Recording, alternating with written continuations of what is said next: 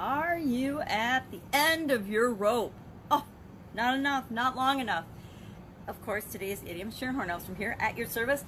Our idiom today is at the end of your rope. Now, I don't know about you, but I have spent way too much time at the end of my rope, at the end of a rope, and it's always been my challenge to figure out how to make that rope longer, how to stretch that rope, how to move that rope, how to find some way to make that rope work for me in order to make sure that I don't hang myself and I don't make my situation, the situation I'm in that makes me feel like I'm out of options, because that's what being at an end of a rope means. It means that we feel like we're at our limit, that we're not capable of doing more, that we just don't know what to do, we don't know where to turn. And this is one of those idioms that, of course, I've used a gazillion times in my life. I don't know if the gazillion's an accurate technical term, but a whole lot of times, most of my life, I've heard it and I've felt it in many situations. And I suspect that you have too. Whenever we're trying to do something, and building a business is doing something for sure.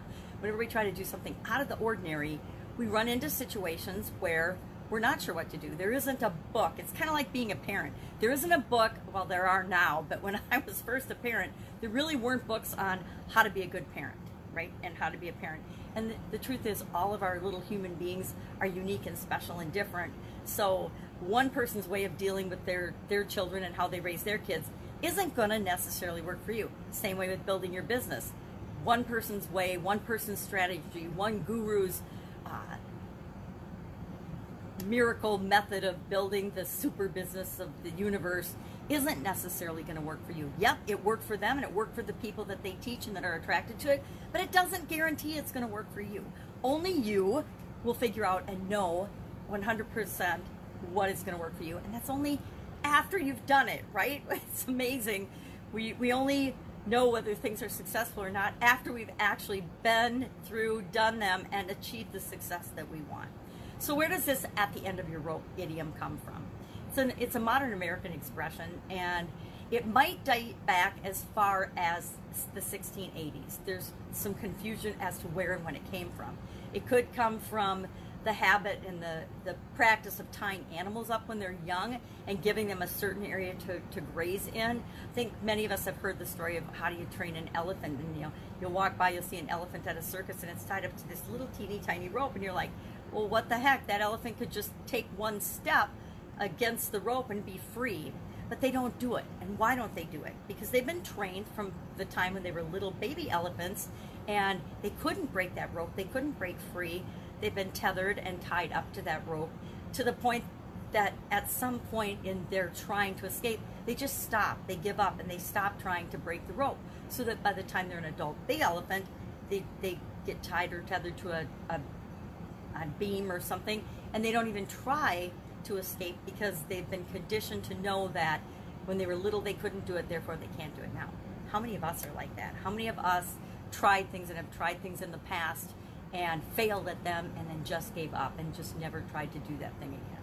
So it could come from that, practice of tying up animals, or it could be from when people would be thrown a rescue rope or something. Say somebody's drowning and you throw them a rope and they're right at the very end of it and they're just struggling to hang on. Or you throw them a rope and it's just a little bit shy of them and they don't have the strength to reach for the rope, to reach for it.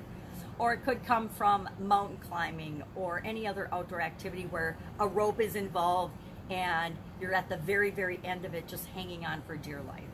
And sometimes we need people to throw us a lifeline.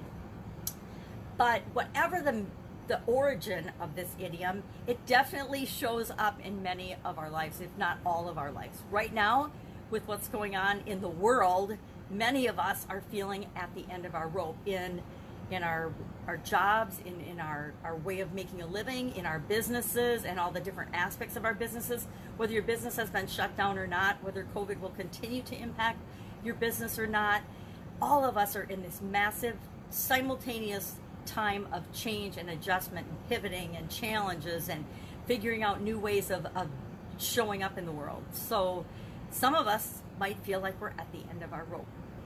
And I'm here to offer hope that no matter how at the end of the rope you feel, there's always options, there are always choices. The biggest thing to do when we're feeling powerless, when we feel like we don't know what to do, is to stop, pause, take a deep breath, and realize We absolutely, positively do know what to do. We tell ourselves we don't know what to do. Sometimes we know what to do and we just don't want to do it. Been there in my businesses before. I've been involved in lots of different businesses, and sometimes I would get to the point where I realized that, actually not just businesses, in my jobs in corporate America as well. I would take a job, I'd be all excited about it, I would do all these crazy, amazing things in it, and then I'd run out of stuff that I could really do to make a huge impact, and then I would get bored with it, right? Ever get bored with anything?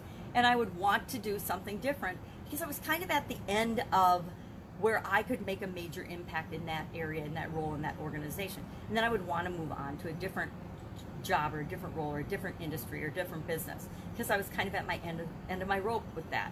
We do that in relationships. I was at the end of my rope in my marriage for a long time, yet I continued to hang on for dear life, believing it was the right thing to do.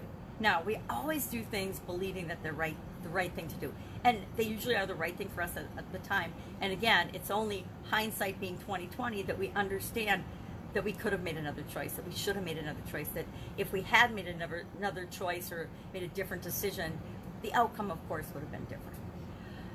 But, excuse me, I guess I need a drink. I love this expression, and I'm curious what your experience has been with it. I've had so many experiences with it. It's unbelievable, up to and including letting go of the rope. And I am here to, as living proof, to say that that is not the option. The option isn't to ever quit or give up or stay at the end of the rope. There's always something that we can do. And a lot of times it's just realizing that we're not alone in the situation that we're in. So often when we're feeling frustrated or powerless or at the end of our rope, or that everything's out of our control, and we're feeling like a victim, we can feel like a victim, or we can transfer that energy and say, yeah, this was out of my control. This part of this situation is out of my control. But what is in my control? What can I do? What will I do? And we can almost always find help by just asking for it. We can always find people that are going through the same situation or a similar situation, or have already gone through a similar situation to anything any of us will ever experience. It's pretty hard with the interconnectivity that we have in our world right now to think that we are the only person that has ever experienced a certain thing, that we are the only person that's been involved in a bad partnership, that we're the only person that's ever been divorced, that we're the only person that's ever been lonely or victimized or cheated or hurt or harmed in any way. So many other people have gone through and have survived and gotten through to the other side of almost any situation that we could possibly imagine, especially in our businesses, right? Business isn't new. So to think, it's pretty arrogant and egotistical to think that our business is so unique and so different that no one on the planet could ever possibly help us figure out how to not be at the end of our rope in any area or aspect of our business. So share in the comments below your experience with this idiom, and know that I will be with you tomorrow with another interesting idiom. What does it mean? Where does it come from? And how might you apply it to your business right now? Take care.